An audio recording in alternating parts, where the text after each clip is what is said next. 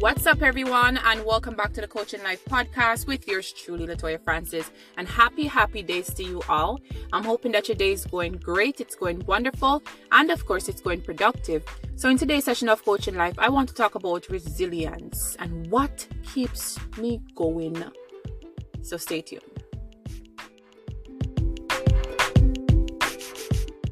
What's up, everyone, and welcome back. Latoya Francis, life coach, motivational speaker, and author. I want to encourage you all, if you haven't yet done so, to head over to my YouTube channel at Latoya Francis, as well as check me out on www.latoyafrancis.ca. Please do like, share, and of course subscribe to all of my contents, because you know what? I'm doing this not because I feel like I want to be, known. Of course, being known is great, because I have people come up to me and be like, "Hi, you're Latoya." I'm like, "Oh, okay." But my main intent to have various networks and to do various things when it comes to positivity and healing oneself is just because I remember a space in my life or time in my life where I was going through certain things and I needed words of encouragement from other people. And listening to other motivational speakers and life coaches is what helped me. I remember the first self-help book I read was Think and Grow Rich by Napoleon Hill. And I call it a self-help book because it really, really helps. It helped me to see things in a different light.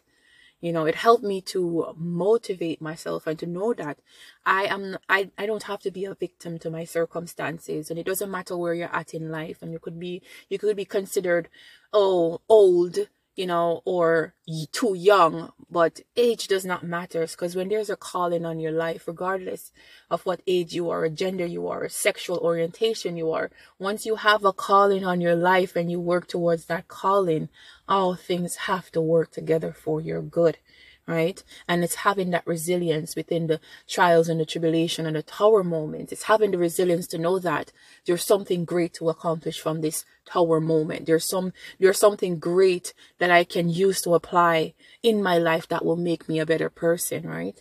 It's not believing that, okay, everything is all hunky-dory and peachy all the time, but it's knowing that when you're having those tower moments, there's something to be learned from it. And that is where resilience come on. You have to be resilient. You're going to go through things. You're going to go through trials and tribulation. You see someone, you don't know what they're going through. Because a lot of times we wear that, poker face, right? We don't talk about our emotions. We don't talk about our issues that we're facing. And we wear the poker face because, of course, there's social media that glamorizes, certain success, or glamorizes you to look a certain way, right? And if you dare step out of the norm and express how you really, really feel, then you won't, quote unquote, fit in, right? But you can't live in the dark moments. You can't live in your tower moments. You have to be able to evolve and rise and become the best version of yourself, regardless of what tries to pull you down. Yes, you will face those trials. You will face those tribulations, but it's learning from it and it's growing through that pain. We call it not falling back, but failing forward, right? So we have to cling to those positive things and those positive momentums and find things that makes you feel good about yourself. Sometimes we focus on our jobs, focus on our family, and we really focus on ourselves. So part of growing and becoming the best version of yourself, you have to make sure that you're taking care of you, doing the things that makes you feel good, and just keep going, be resilient. And if you do want to talk a bit more, I encourage you all to head over to my website, and you have all my contact information is over there, and you can send me a message and we can set up a session and we could take it from there.